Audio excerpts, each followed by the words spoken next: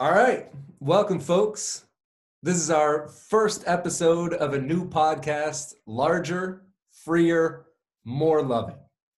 And ultimately, with this podcast, our goal is to aid ourselves and y'all in a journey towards living a larger, freer, and more loving life by critically engaging the popular culture that we live in, particularly with a focus on justice, care, the arts, and the community. But understanding what we're doing here requires understanding what we're talking about with this larger, freer, more loving phrase here. So Dwight, you want to let them know what's up there? Yeah. So I don't know how many people have read James Baldwin's The Fire Next Time, but in that text, he tells us he's actually referring to the church in the text. And he's saying if the church has any validity, any truth at all, it is to make us larger, freer, and more loving. And so what we want to do with this podcast is also hold ourselves to that same standard. We want to live a life that allows people to extend themselves beyond their own communities, but also allows themselves to be free in that extension too.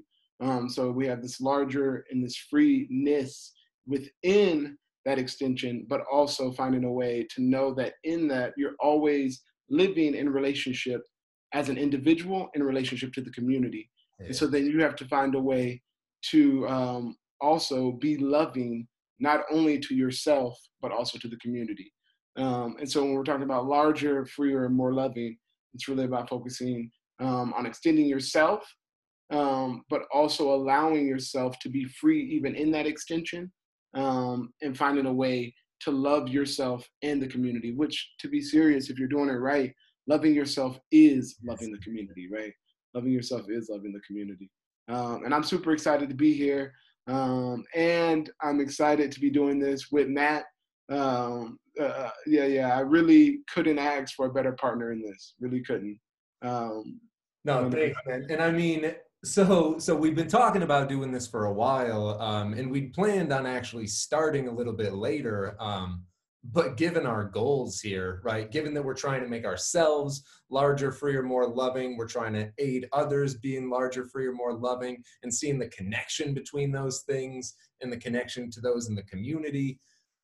Right now seemed as important of a time as ever for us to be starting this. Like, if we're trying to say something about connections between the individual and the community, especially with respect to justice and culture, with what's going on in relation to the political action that's grown up around the cold-blooded murder of George Floyd in the middle of the streets of Minneapolis, like, if we didn't have something to say right now, there's no Yeah, point in this podcast, right? not at all. Not at all. So we wanted to launch a little bit early because of that. So that's the context we're coming to you from. But we should tell you a little bit about ourselves. Dwight, you want to kick us off there? So I'm Dwight Lewis. I often go by Dwight Kenneth Lewis Jr.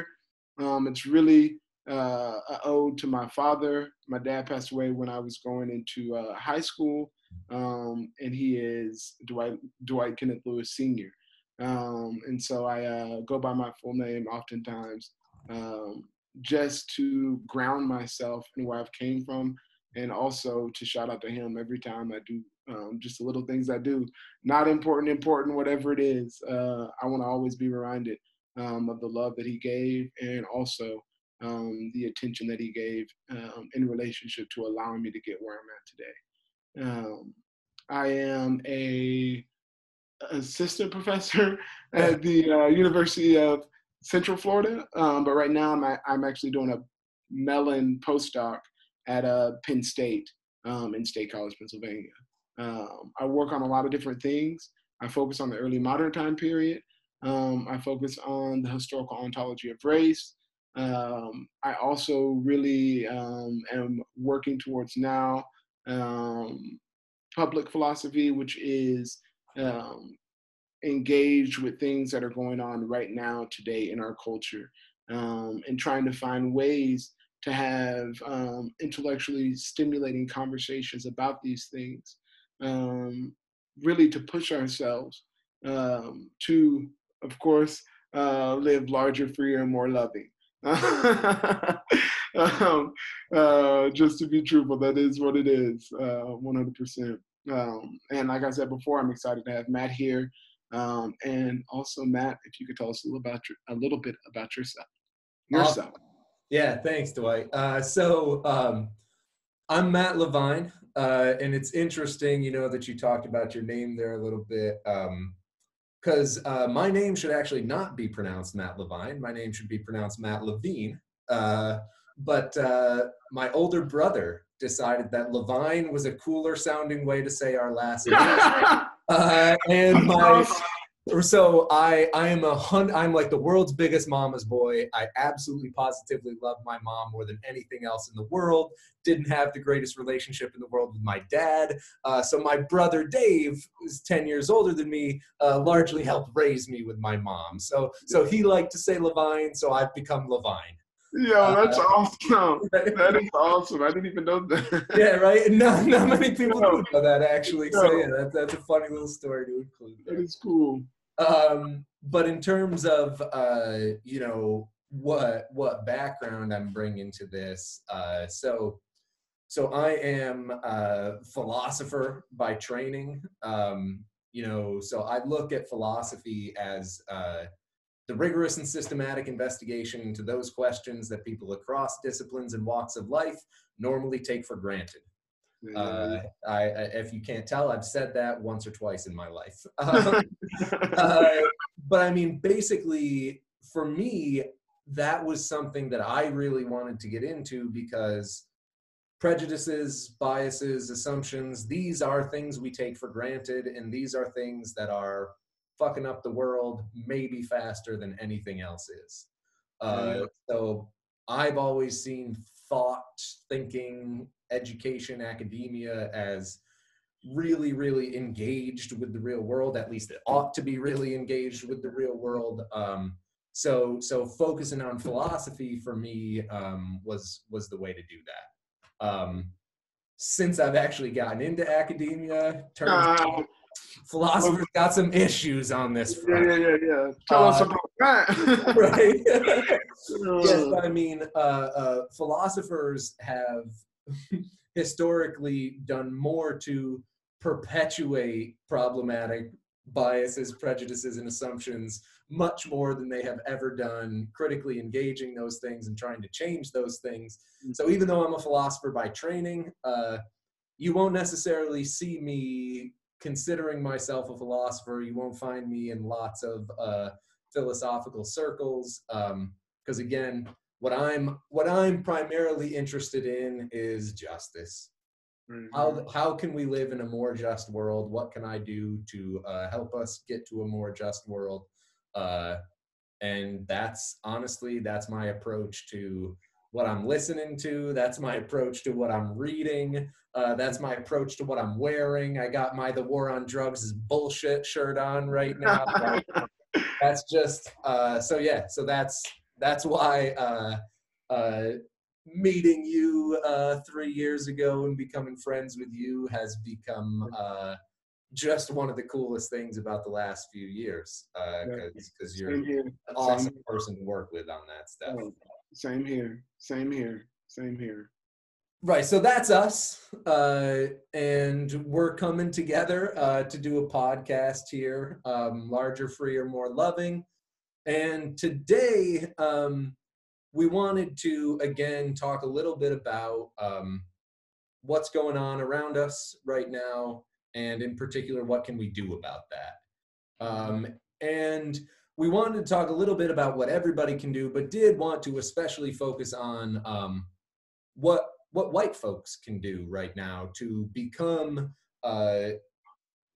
my favorite term for good white folks, race traders. White folks need to become race traders. And the reason we wanted to focus on that question is, this is our responsibility. We fucked shit up. We stole all the power. We need to do something about that. We need to tear that shit down. But also, people of color have shown their resilience. People of Yeah. color have been fighting this system for many, many hundreds of years now. You can find every type of resistance, you can find every type of resilience in Black communities and Indigenous communities and people of color communities generally.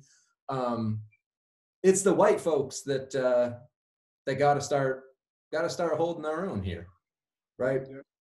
So yeah, this was what we wanted to focus on here, and in particular, we wanted to talk about how white folks can become committed white allies, Yeah. right? Yeah. Because it's the topic of the moment right now to be thinking about and talking about protests around police brutality, to show up at protests about police brutality, Post. right? But I mean, folks have been seeing that for a long time.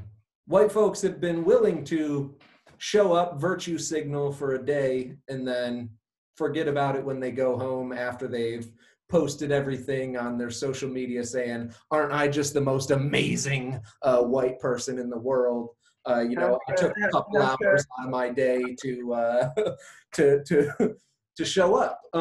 So social justice warrior. right.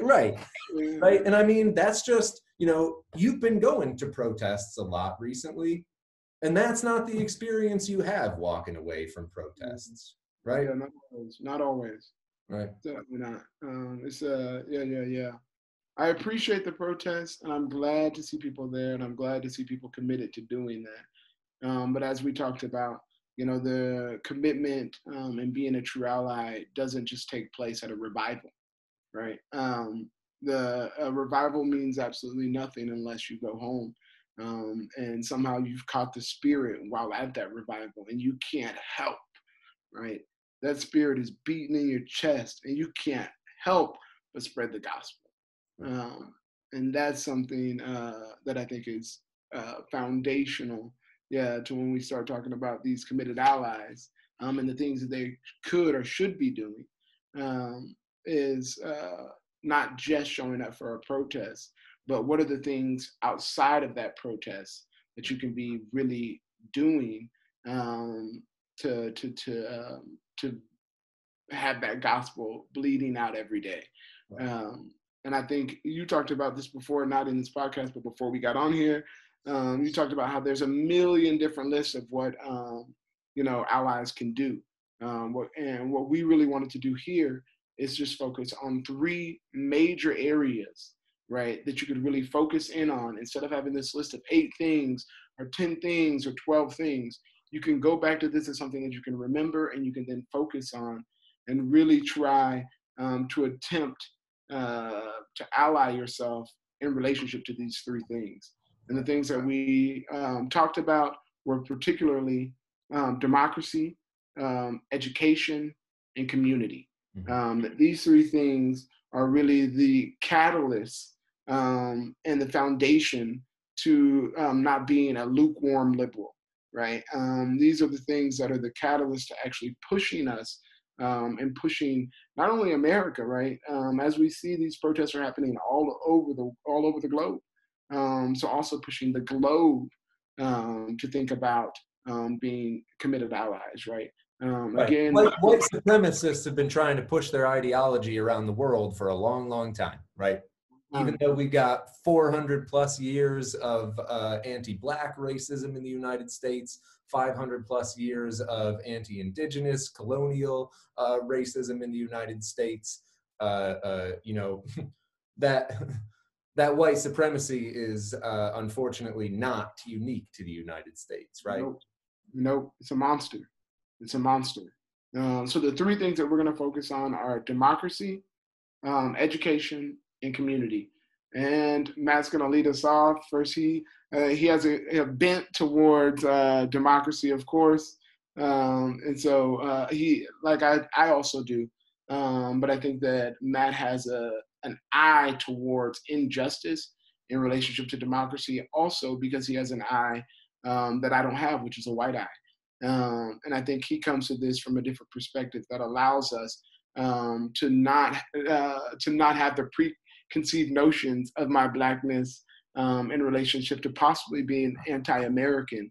When I say something about America is questionable, and so here Matt is going to kind of open us up and talk about democracy. Yeah, right. So for starters,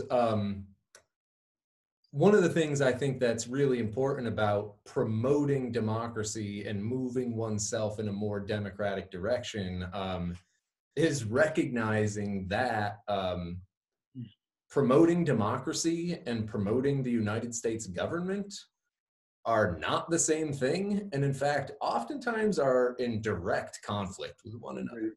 100. So, I mean, democracy is governance, leadership by the people. At no point in the history of the United States have we had leadership governance by the people. Right? And I mean, for starters, just in terms of the very way in which we set up the system, we're a representative democracy, right? So in a representative democracy, you know, you delegate authorities to elected representatives to represent the leadership, the governance by the people, right? So the very idea that a representative democracy is a democracy in the first place is entirely dependent on the idea that the elected representatives are a representative sample of the people. The people. And at no point in the United States has that ever been the case. At no point, not even close. And by design, right? Even right now, when we have the most diverse Congress that we have ever had in the United States, this is still a Congress that is roughly 80% men, roughly 90% plus white folks, and a similar percentage of Christians. But that is not the people, right? No, not at all. Not at all. Right? Not That does not even come close to representing the people. So for starters, even this idea of representative democracy doesn't work out in our particular case because we do not have elected representatives that are a representative sample of the body that they're supposed to be governing for. And that's just in the design of the system, there are issues. When we actually look at the way it's been implemented, the idea that promoting the United States government is promoting democracy really becomes a sham. But that'll come out when we talk about history, when we're talking about education. So I wanted to, that's what I wanted to say there, kicking us off about democracy. Recognizing that democracy is extremely important and we should promote it, but promoting democracy often means actually criticizing the United States government. So I have a question for you now, and it so if you had been in conversations that me and Matt had before, you would know that I like asking particular questions that white people might have asked to me in the past. Yeah. My question for you right now is, so can someone that's white represent someone that is black in a way that actually is like ties close to who they are? And what do you think being able to do that actually takes? Right? Yeah, right. So can they do it? And then what does it actually take to be able to do that?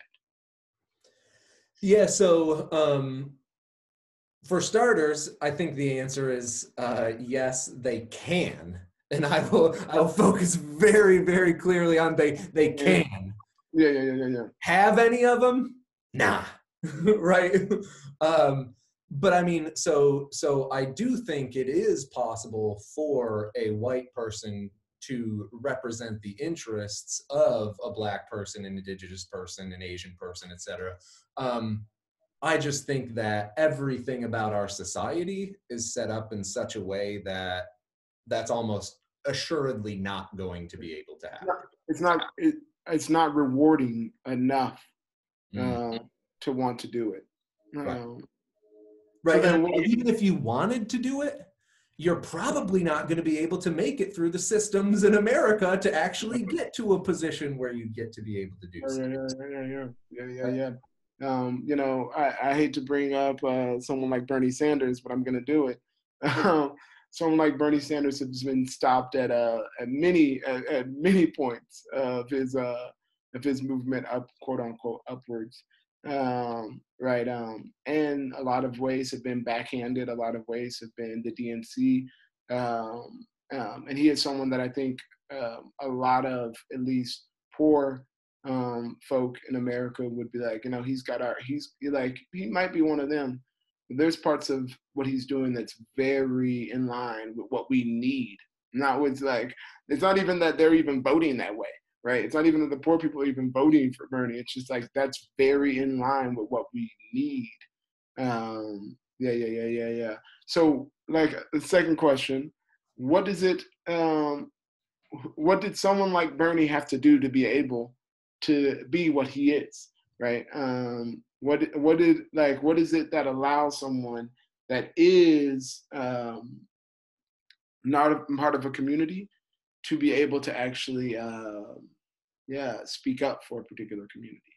Um, Right. So I mean, I think part of that starts with recognizing why it would be the case that most people of a particular identity group choose your particular your favorite identity here are often going to want somebody from their particular identity group to represent them, right? yeah, And so in a certain sense, we can see that as why is there a connection between procedural justice and distributive justice, right? So oftentimes when people are talking about justice, they're just talking about the distribution of burdens and benefits in society. Do we have a fair distribution of burdens and benefits?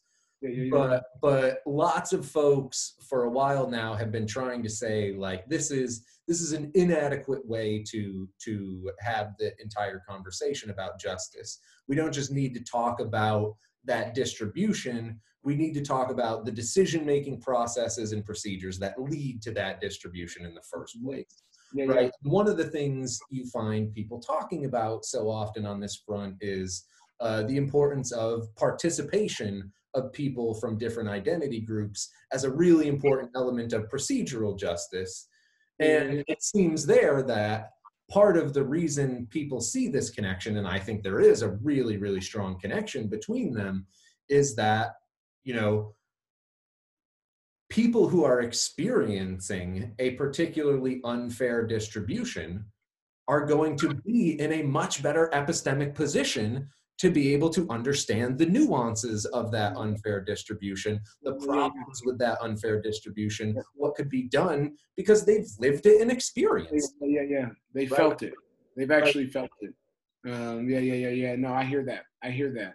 Right. Um, So once people start to see that experience with a problem is going to help you understand a problem much better, and this is why people often want to have a particular representative of that identity group representing the identity group.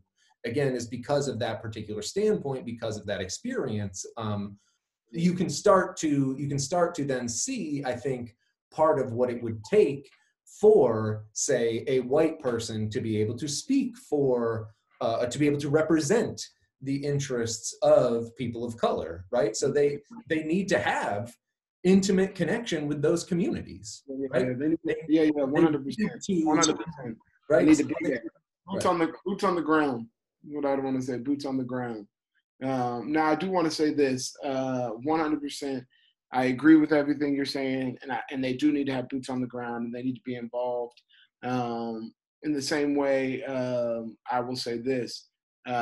I think I can move, and I could almost predict um, uh, um, how uh, particular white people are going to vote, and if I could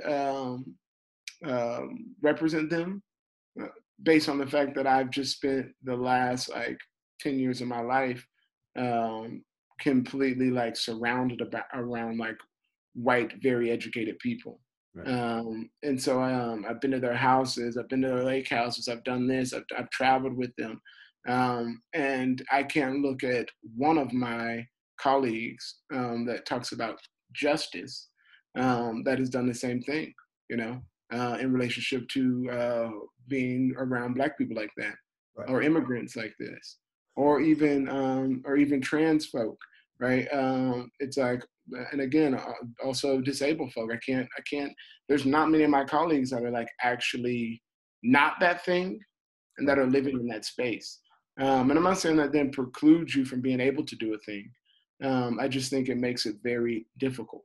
Right. Um, so, and then secondly, you know, uh, I also want to say that Black is diverse, right? Yeah. And so there's a lot of different perspectives, and people are agreeing with things on all different fronts. And I think there's something that not only we forget about in America, but we also forget amongst even Black people.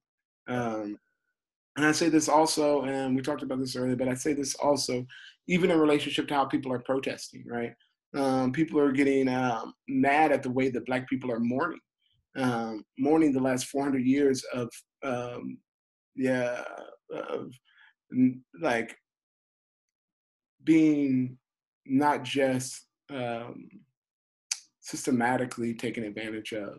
And I don't want to use the term that I would use right here, and it starts with an R, but also physically letting that happen too, not letting it being taken from you, right? And this has happened, things like this, and the way that the system is set up has been going on for a long time. And so Black people are mourning with those last 400 years in very diverse ways. Some people are, you know, quote unquote, looting. Some people are burning things. Some people are, quote unquote, whatever peacefully protesting is. Um, but I actually want to affirm all those. I want to affirm all the ways that Black people are mourning with the last 400 years. Now, I may not be looting. I may not be burning stuff, uh, but who knows if I'll be the same person in 20 years and not looting and burning stuff, because that is what needs to happen for us to move forward. Right. Um, and oftentimes, this is where people look at us, Black people, right? And they try to say that America is taking some higher ground, right? We were talking about this earlier. And it's mind blowing to me. Right. It's mind blowing to me that you talk about America being on a higher moral ground because of looting and burning. And we'll talk about this maybe later, but when we want to talk about the history of America, you want to talk about looting and burning. Um, let's not forget America was started because sons and daughters got mad at their mommies and daddies because they were being taxed too much, right? And and Black people today are literally just attempting to have the same the same ability to live the American dream that all Americans have, right? That's it. That's it. And I'm sorry, like complaining about your mom and dad taking more of your allowance is mind blowing. Being treated as a full human in your country is, I think, a much there's a much more risk involved. And Black people have been very patient for the last 400 years. Uh, I don't think that's everything. Everything about the last 400 years has been a moral high ground. And so you're going to take, you know, burning of less than 50 buildings, looting of less than 200 companies, businesses, as, oh, now we're on the moral high ground. It's like, man, let's talk about the ways that you looted and burned, you know, Africans for a long time. Yeah, Bodies and bodies, human beings. human beings. Yeah, let's talk about that. So for me, it's like when it comes down to it, we talk about this moral high ground of America. And really, I mean, if Americans were more like Black people over the last 400 years, I think they could claim the moral high ground. And I mean, what's so interesting about that too is so one of the things that seems to me one of the reasons that people are looting and burning has to do with the fact that this is how you get white Americans to care about shit. That's what they care about. Yeah. They care about their Target on the corner, right? Yeah.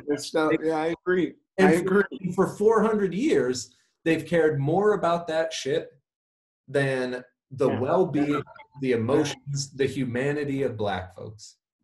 Yeah. So don't give me any fucking bullshit about white Americans have any moral high ground. Just non-existent. Non-existent. Yeah, 100%. 100%. All right, so we have talked quite a bit about democracy and a lot of stuff that didn't have to do with democracy. So let's move on and talk a little bit about this education and history.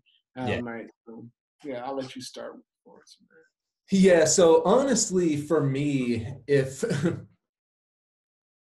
you're a white person who's trying to become a committed white ally and trying to be somebody who's recognizing that if I'm going to be an anti-racist, that's something I'm committing to for the rest of my life, right? 400 plus years to build anti-Blackness in the United States, 500 plus years to build colonial anti-indigeneity in the United States. That's going to take some time to tear down. And I think a big part of that project for me is learning our own history. I used to absolutely positively hate history until I started learning that every bit of history I'd been taught was a lie, right? So if you're trying to understand what's going on right now, you need to understand something about the history of the police. You want to understand why there are so many people calling for either the abolition of police or the defunding of police right now. You need to understand the history of police in the United States. And that's because these suggestions are going to sound really odd to those who think of the police as those who protect and serve, right? But it's super important to note that the historical record on this shows that this is as empty of rhetoric as there could possibly be, unless it just is short for protect and serve white folks. And I mean, unfortunately, there's a history that tells us that that is what it's short for. And one of the best ways of capturing this that I've ever come across, Charles Mills introduced me to this Black American folk aphorism that when white folks say justice, they mean just us, right? And you can see that through the history of policing in the United States. So if you want to understand the history of the police in the United States in a couple steps, started out as slave patrols, then they became the folks who enforced the Black codes after the Civil War was over. Then they became the people who enforced Jim Crow laws. And now these days, they're the people who perpetrate the racist war on drugs. So if you're trying to understand what's going on right now, and you're not seeing it in relation to that history of policing, you're just going to miss things entirely. Right? But the police are not the only problem here right now. Right? So yes, ignorance about things like the history of policing that I just mentioned keeps action to dismantle these problems from taking hold. But I mean, this is a problem with ignorance of the history of the Americas and the United States generally, right? So indigenous folks often like to refer to what we call the Americas today, Turtle Island, right? So ignorance of the fact that Turtle Island has been home to some of the most rich and sophisticated societies that the world has ever known for at least 5,000 years now. This is going to lead to ignorant claims like Europeans discovered the Americas. And then if we're ignorant of the fact that these Western discoverers and explorers were actually colonizers, perpetuators of genocide, and expropriators of bodies and land, then this is going to give us a really problematic frame for looking at the history of the Americas. And then if we don't connect this and the fact that, say, the Declaration of Independence referred to indigenous people of the Americas as, quote, merciless Indian savages. And the US Constitution defines slaves of African descent as 3/5 of free persons, then you're going to look at the United States very differently. Yeah. And in particular, you're going to look at things like George Floyd being murdered in cold blood in the streets of Minneapolis, or Amy Cooper calling on her whiteness and our society's anti-blackness to threaten the life of Christian Cooper. You're going to see those as broken bad apples straying from a well-designed system. But unfortunately, as again, I'll refer to Charles Mills again, his wonderful work has been showing for 3 decades now. Unfortunately, these things are outputs of the system precisely as they were designed. Mm-hmm. So if we don't start recognizing these things, then there's no chance that we'll be able to have the sustained, committed movement that's needed to undo that 400, 500 years of really, really problematic history. If we don't know where we're coming from, there's no chance we're going to get to a good place going forward. Yeah, 100%. I am gonna talk on 2 things that you brought up. Yeah, what you got? You brought up the war on drugs, and I really want to just sit for that for a second. We talk about, so like I said, I really am focused. I do work historically, but I'm really focused on these current events. So when we talk about the war on drugs, I'm going to be a little like cavalier here, a little open. We oftentimes see this as legitimate because Black people are doing so many drugs. As someone, like I said, I spent the last 10 years in very white spaces. And I'm just going to be real with you. I'm sorry. I didn't know how many white people did drugs until I went to grad school. Like, I didn't know that professors, I didn't know that lawyers, I didn't know that doctors, I didn't know. And we're not just talking about smoking weed, right? We're talking about hard drugs. And as you know, in the Black community, of course, a lot of people may smoke weed. But when it comes down to it, we have terms for people that do hard drugs, negative terms. It's actually shamed in the community to do hard drugs, right? You're a crackhead, you're a this, you're a that. And this is something that, to some extent, a lot of Blacks in America, and here I am generalizing a little bit, but a lot of Blacks in America are actually not doing that many, like doing drugs beyond smoking weed. But from my experience in a particular white sphere, people are doing, if they're smoking weed, they're doing a lot of other drugs. Maybe not when they're younger, but once they get older, they are doing acid, Molly, shrooms, coke, all of these drugs, and they're doing it freely, right? And they're doing it completely free, because Black people are the ones that do all these drugs. And preemptive policing focuses on Black people and walks around in Black neighborhoods with dogs, and it's like mind blowing to me that I've been in like really white spaces of people doing a lot of drugs, and I've yet to see anyone ever get arrested. Right. I've yet to see anyone even, like, none of my friends has even ever been like almost charged. I have plenty of friends that have been pulled over by the cops with the stuff prior to the ticket giving laws that have passed, right. With bongs, with this, with that, the cops just let them go.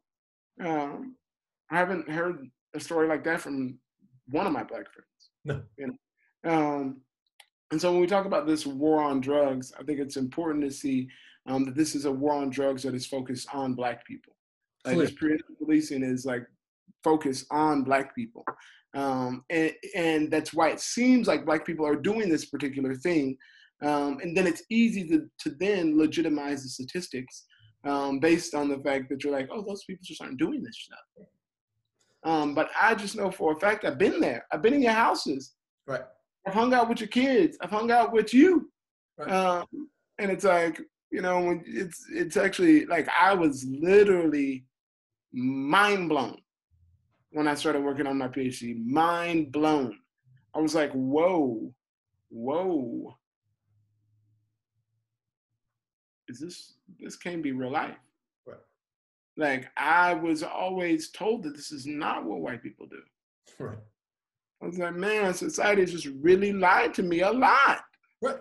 Oh yeah. No, and I mean this fits entirely with my experience too, Dwight. I mean, I can absolutely positively say a higher percentage of the white people I know do drugs than the percentage of black folks I know doing drugs. Like, I mean, it's because it's not even close actually in my life.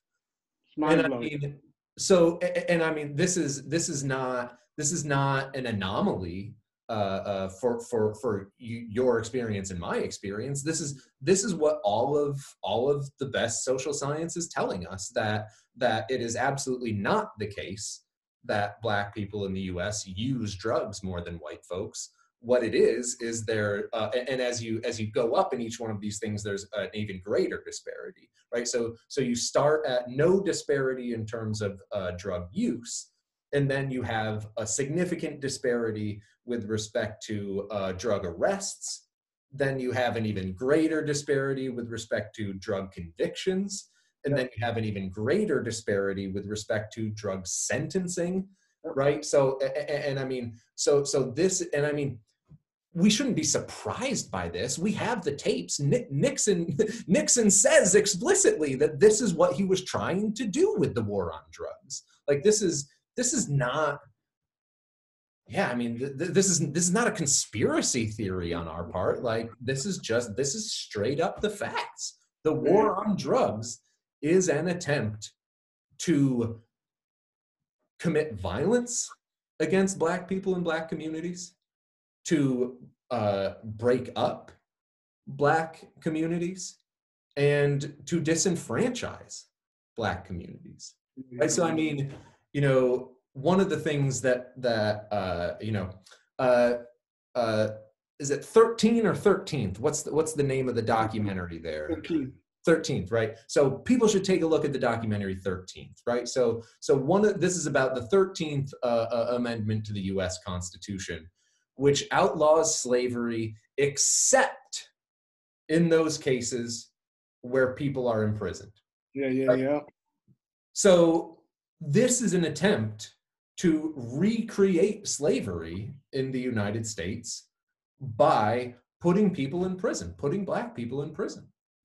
And the fact that these we see the sentencing laws that also disenfranchise these people that have been put in prison for things that I have done many times in my life and never been in a bad situation for, this is leading to, people's entire lives being defined by the fact that they smoke some fucking pot. Yeah. Pot. Right. It's like mind blowing to me. Right. I don't know if anyone, if you've ever had a pothead father and a pothead drunk. I think, yeah. It's mind blowing to me that in America we pick the drunk dad. It's mind blowing to me. It's mind blowing. It really is. Also, just for a second, I want to bring up the defunding of the police. When we talk about and I'm not speaking for Black Lives Matter here. I am not affiliated with them. I'm not a part of their platform. But when we talk about defunding the police, I think oftentimes people want to think that we're talking about getting rid of police. And for me anyways, I don't know about you, maybe you're on a different side, maybe you want to get rid of them, and that's fine also. But for me, I really want to talk about, when we're talking about defunding the police, we're not talking, at least for me, I'm not trying to talk about getting rid of the police. What I'm really trying to push towards is allowing police to be able to become specialized in what they actually do. So instead of having to have, every cop have a gun, there are certain cops that could show up to certain calls where they don't need a gun, right? There are certain cops that could be people that come in and do advocacy, do different things, instead of like a cop that's directing traffic doesn't need a gun. point blank. But there's just like this idea that, well, if every cop doesn't have a gun, then we're not going to have the time to get to where we need to get to then shoot people. It's like, well, maybe less people will get shot then. Right? No one ever asks the question of, oh, well, maybe like you will kill less people. Right. And oftentimes the cops aren't showing up in time for things that are actually, people are actually getting shot at, right? Right. Like let's talk about mass shootings. Also, and I'll bring up gang violence. You're not getting there in time for these. None of y'all are. Right. You're always late to that. Right. So, I mean, under policing and over policing, right? These are both parts of this really, really messed up system right here, right now. So, sorry, yeah, continue. I agree. And so you're over policing when it comes to the people that actually don't need you there with your guns. And then you're under policing when people do need you there with guns, right? And so you're in this space where you're actually not doing either one. The preemptive policing isn't working in relationship to gangs. We already see that. It's not working in relationship to mass shootings, like not at all. But you know, how is it that someone like Ahmaud Arbery, where hopefully like you guys are supposed to be policing then, right? That's where you're supposed to be over policing. You're supposed to have guns. Everyone has a gun. You're good to go. Still gets killed, and you're still not there on time, right? And then when you are there on time, you're kneeling on someone's back, suffocating them to death. And so I'm just like, how can we, to some extent, help to alleviate this problem? And I'm 100% for like anti-gang violence, like 100%. I'm not for mass shootings, of course, but how do we then stop those type of events? How do we then stop the Ahmaud Arbery events,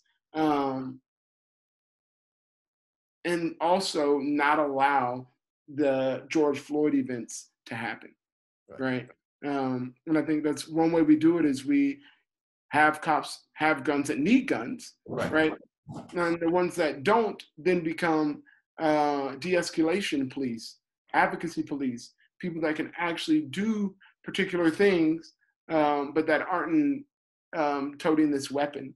And I have nothing wrong with, keep a taser on them. Like, keep they can have the, pepper spray, all that stuff. But I think some people are just not prepared for the amount of different calls that cops are getting, right?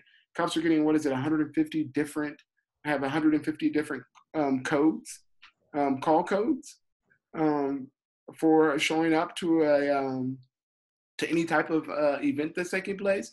It's like, why can't we break that down into 3 different groups that then these groups, go to these particular calls. These groups go to these particular calls. These groups go to these particular calls. And that's the type of thing we're talking about with defunding the police. We're not talking about getting rid of the cops. I understand you're afraid. Some people have been afraid since they wake up afraid. Right.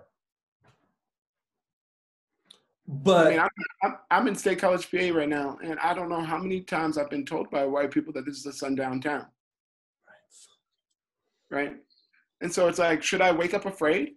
Does racism not exist? Right? I'm confused. Mm-hmm. Because it's like, I got people literally being like, watch yourself. Right? Who's stopping those people? Right. But we're really going after drugs. Right. We're really trying to stop that gang violence. Right? Right, and I mean, I think you're absolutely right about all of that, and so one of the things that's really, really near and dear to me is talking about police in relation to mental health issues, right? So if you want to talk about the need to specialize more and put funding into these different places, right? The people who deal with the people who deal with mass shootings should not be the people who are dealing with people with mental health issues. Yeah, 100%. Right. And in my, in my, so this is really near and dear to me because I have had serious mental health issues my entire life. I'm severely obsessive compulsive, and I deal with a lot of depression and anxiety as a result of that.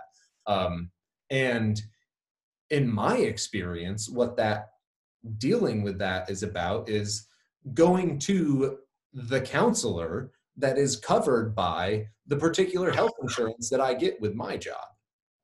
In lots of Black and brown communities around the United States, They ain't got none of that's that. not available. Yeah, yeah, What's yeah. available to them is a police person who doesn't understand a thing about mental health issues, doesn't understand anything about dealing with people with mental health, and maybe even worse, has been trained as a soldier. Yeah, yeah, yeah, This yeah, is yeah. one of the things that's really, really, really problematic about the United States. And I mean, this is one of the ways in which policing in the United States, I think, has actually gotten worse recently. Is the military training that has taken over police units, especially since September 11th, 2001. Yeah, yeah, yeah. And this is something that, if you're interested in this, Angela Davis put out a book a couple of years ago, Freedom is a Constant Struggle. I think the subtitle is something like Ferguson, Palestine, and the Creation of a Movement. So one of the things she's talking about here is the connection between issues that the Black Lives Matter movement is fighting against, and issues facing Palestinians and other colonized peoples around the world. Yeah, yeah, yeah, And yeah. one of the things she talks about as understanding the connection here is that Black people in the United States, Palestinians in occupied territory, are treated as enemy combatants Yeah, by yeah, by people who have been trained to look at their job in terms of being a soldier, in terms of being at war. yeah. If you put me around people with guns who were trained to treat me like an enemy combatant when I've been at some of my worst points with respect to my obsessive compulsive disorder or the ways in which I act and react when I'm spiking particularly badly, those guys, they're going to kill me. Yeah, yeah, yeah, yeah, yeah, yeah, yeah, yeah, yeah. But Yeah, because I'm a white person in America, that's not the experience I have with mental health. That's the experience that unfortunately too many Black and brown people in the United States have with mental health, is not a mental health counselor who wants to help them, but a person with a gun who's trained to treat them as an enemy combatant. yeah, yeah. Right. 100%. 100%. Yeah. So if we want to defund the police, what we're talking about, again, is not getting rid of the police, No. but asking the police to deal with mass shootings and asking for a whole bunch of that money that gets set aside for the police to now be set aside for mental health counseling and infrastructure. Yeah, yeah, yeah, yeah. 100%.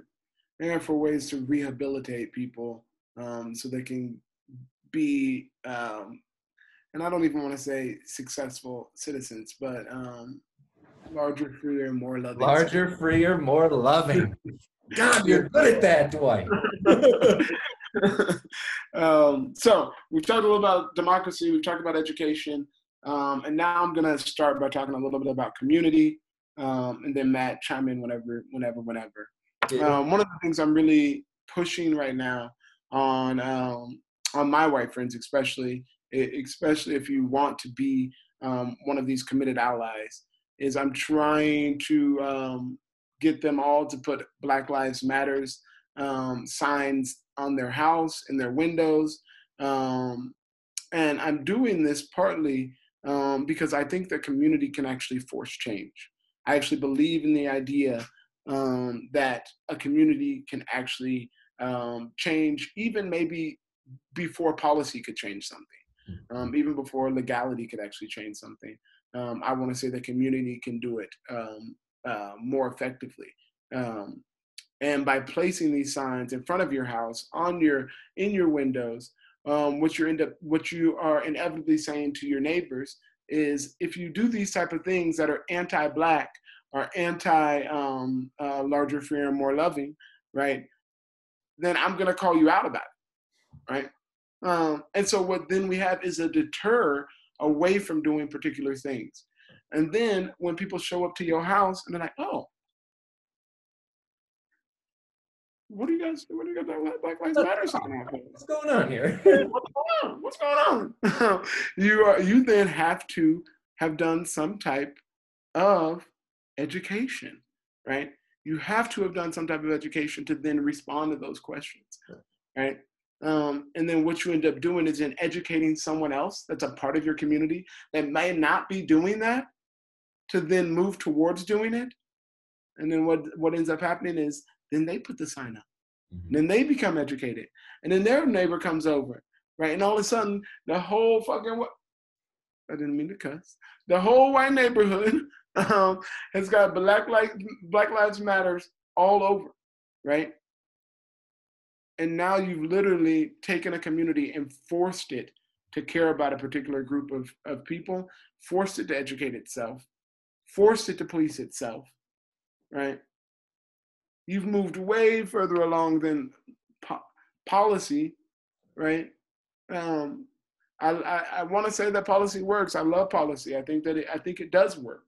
But I think it's a trickle down effect. It takes time. Right. But grassroots is grassroots for a reason. It's beautiful. That stuff works bottom up. Democracy. Yeah, when we talk about democracy, it's exactly what it's doing. Yeah, 100%. And so for me, one of the things I think I even want to say about all of this is that if you are a committed ally in this, like in doing the communal thing, you will be doing the democratic thing. And doing the communal thing, you will be doing the educational thing, right? It's when you leave out community and you just have theory in your head, educational theory, and you just got theory about democracy, where you're missing out. It has to be. So I'm a philosopher. So it is what it is. Moral theory that isn't applied is devoid of any type of virtue. Right. In fact, is rather vicious. Yeah, 100%. Right. When you've got morality that you don't put into place, you're sort of diminishing the importance of morality in the first place, right? Yeah. And you teach people that thinking about morality is this big performance that you're just virtue signaling to people, and like, nah. Thinking about morality should be something that keeps you up at night, because you can't sleep until you've got that figured out, because it's so essential to who you are in your life. Yeah. 100%. Yep. I think, you hit it on the head. Yeah. If you don't, at least, I'm not saying that this is something that has to be pervasive in your life. For me, I want it to be, though. But the question of justice is essential. It's essential, and it should be essential if we want to call ourselves quote unquote Americans, right? We want to talk about that we are, land of the free, home of the brave. We're a just society. We're this, and I don't think that it is a question that the majority of Americans are asking themselves. Right. They're not inquiring into their justice. Right. And so we bring up these three things, for someone to take this stance towards being a committed white ally, especially because we actually think that foundationally, when we want to talk about change, it's just not going, as we've seen over the last 400 years. Black and brown people can't make it happen, right? But we need the majority. We need to be serious, the people that have power in the world, to start changing their friends. Mm-hmm. And that comes by caring about others in the community and learning about democracy, learning about the ways that the history of America has placed Black people in a particular space in America and in the world. And in that, once we grasp at those things, we can really move forward to educating our neighbors, right?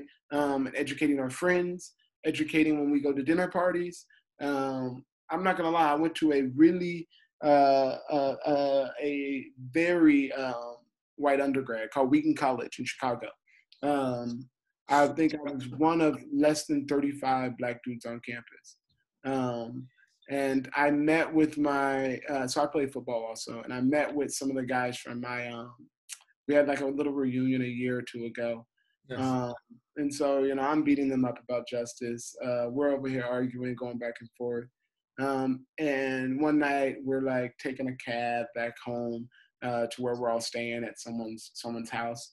And I'm in the back, the very back. And I just yelled through the van or wherever. It was like an SUV. I don't know what it was. I yelled through there. I was like, just to let you know, it's like, I think I'm here just to remind you guys, right? It's like you wouldn't have someone like me. You wouldn't be reminded of injustice towards particular peoples if I wasn't here. Mm-hmm. And what I'm saying is I'm doing this, but what could be happening is that people within in white community could be doing exactly what I was doing there, mm-hmm. right? And pushing forward. And I think that's, so we talk about peaceful protests. I think that is actually a very peaceful protest, but also it's a very violent one too. Let's be real. You put that Black Lives Matter sign in front of your house. You don't know what violence is going to come towards your house, right? But that's actually the type of peaceful protest that MLK was doing, right? Mm-hmm. Right. Black bodies on the ground so that then you can commit violence against me, mm-hmm. right? And hopefully it opens your eyes to the immorality of that violence, right? Right? And so the question is, for me in this, is will you take up the mantle and actually decide to become this committed ally by focusing on the community and your community particularly, and being like I was in the back of that SUV yelling, I'm here, I'm only here to make sure that you're questioning whether you're acting justly or not in the world, right?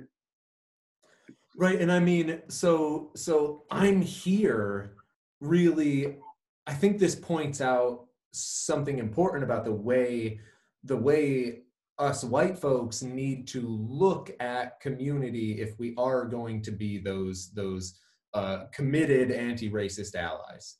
It's not just looking at who is in your community and how you can improve that community, but it's also looking at who's not in your community.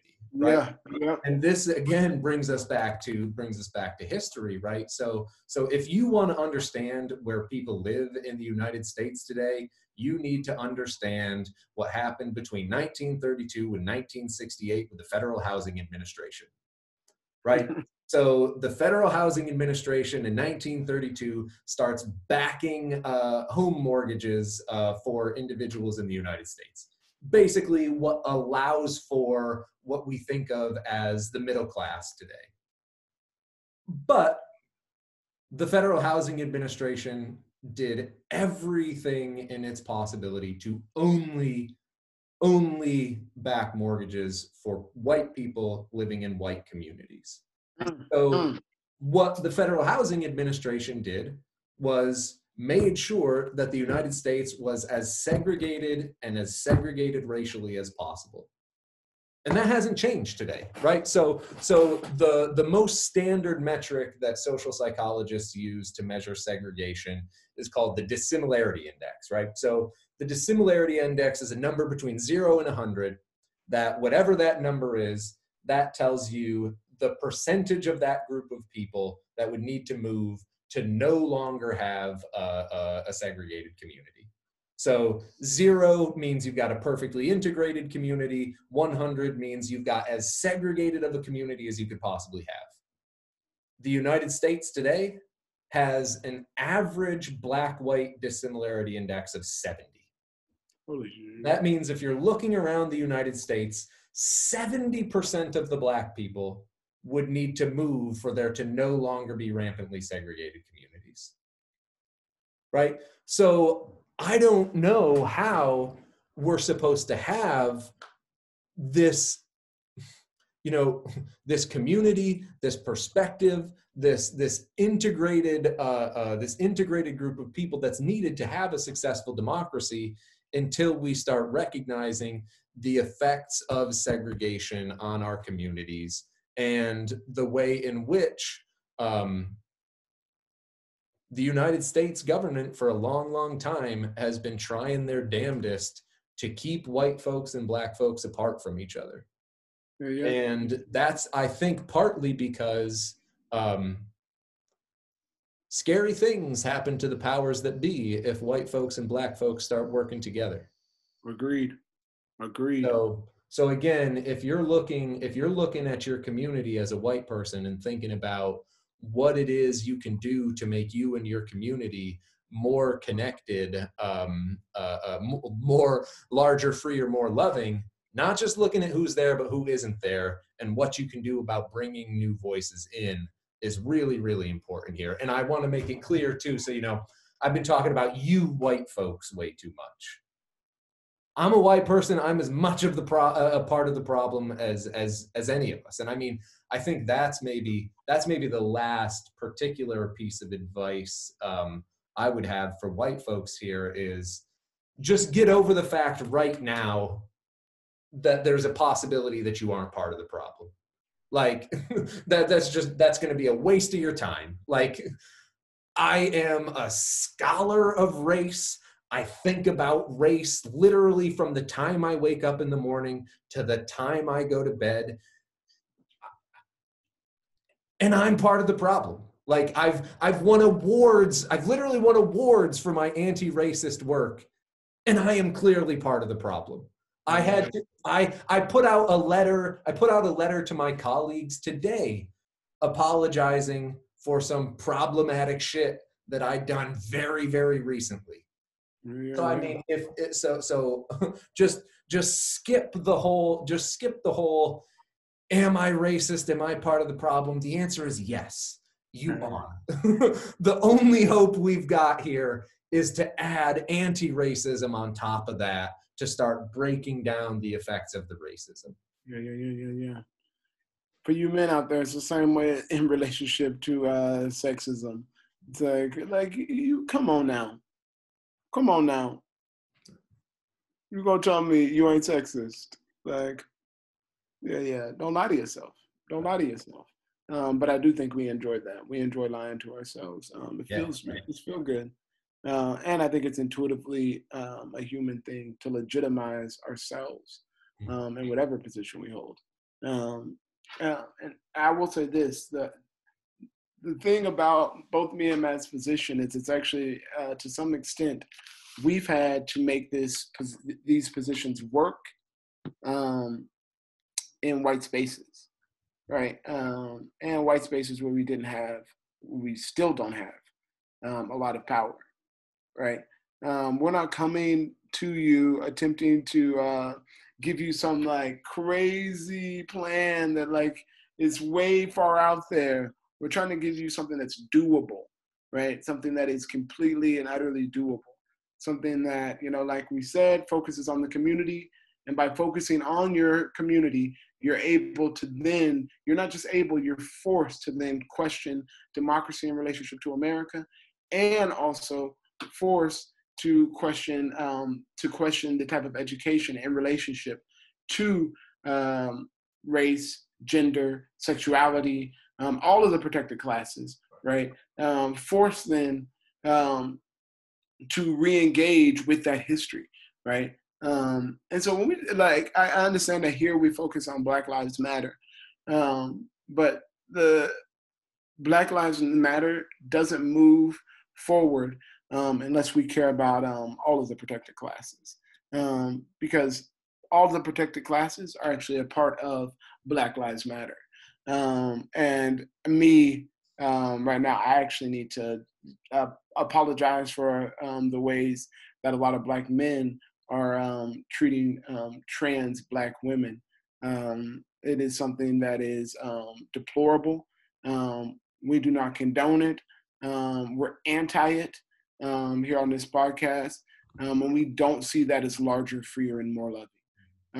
The only way that we can love our brothers and our sisters and our people that are different from us is accepting those differences, especially if those differences are not hurting us. It's not hurting themselves within reason. I see no reason why then someone cannot be different. And if you do see a problem with that, call me up and we can have a conversation. Email me and we can have a conversation. This is a stance that I'm not going to change, but I'd love to help you change yours. Mm-hmm. Yeah, and so thank you for bringing all that up, and it made me remember, with all this discussion of justice for George Floyd, which is an unbelievably important discussion.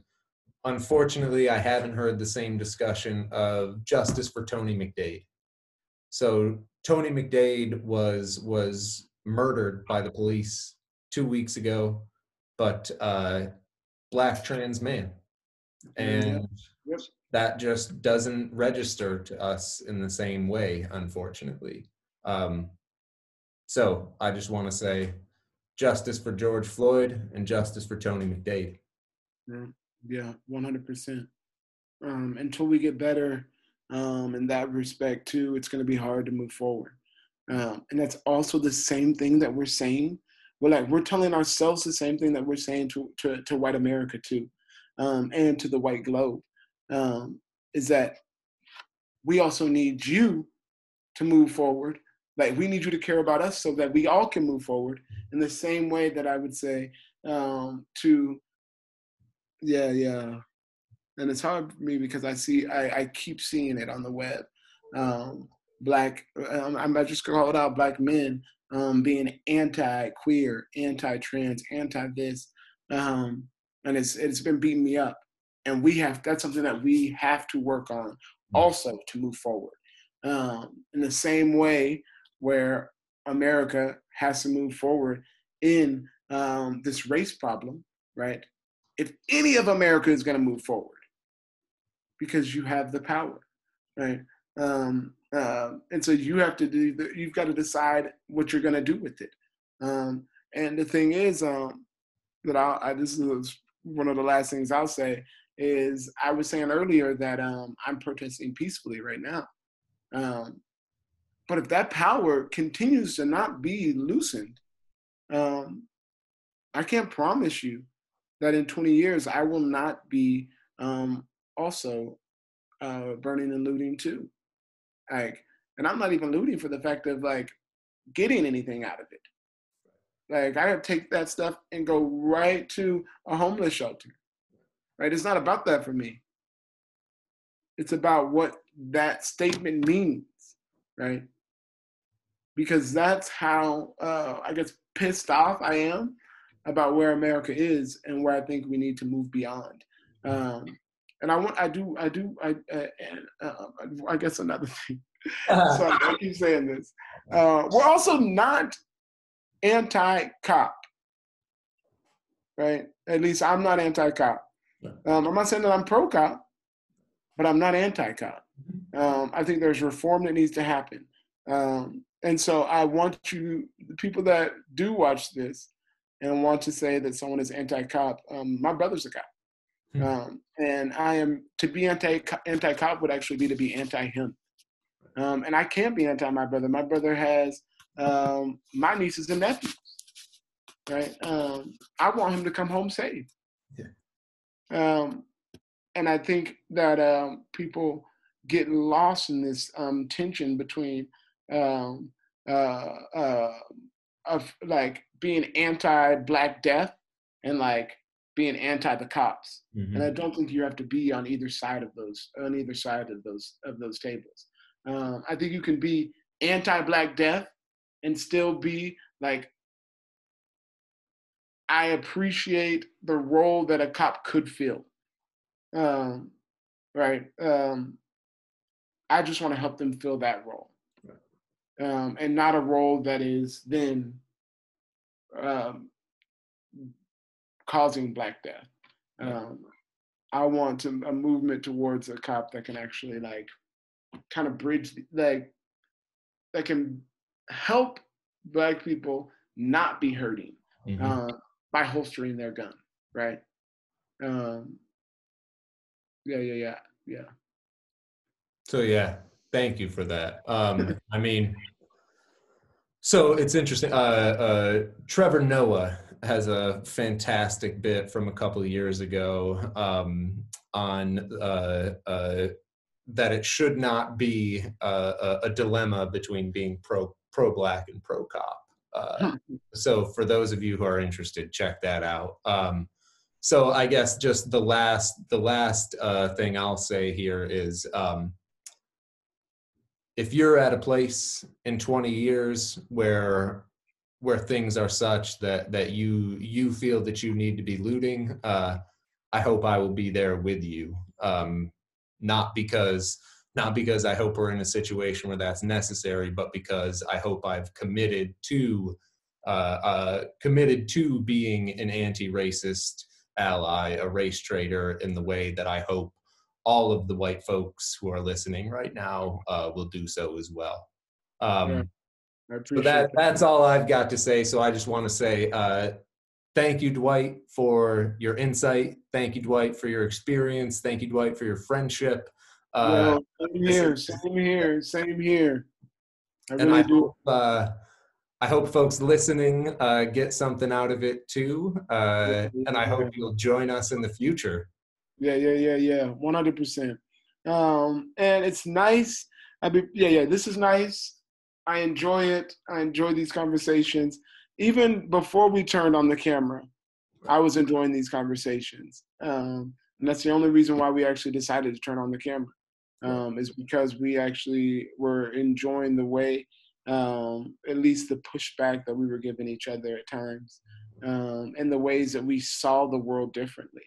And so it's really nice to be able to have these type of conversations with you, Matt. Really is, really is. All right. All right. Peace, folks.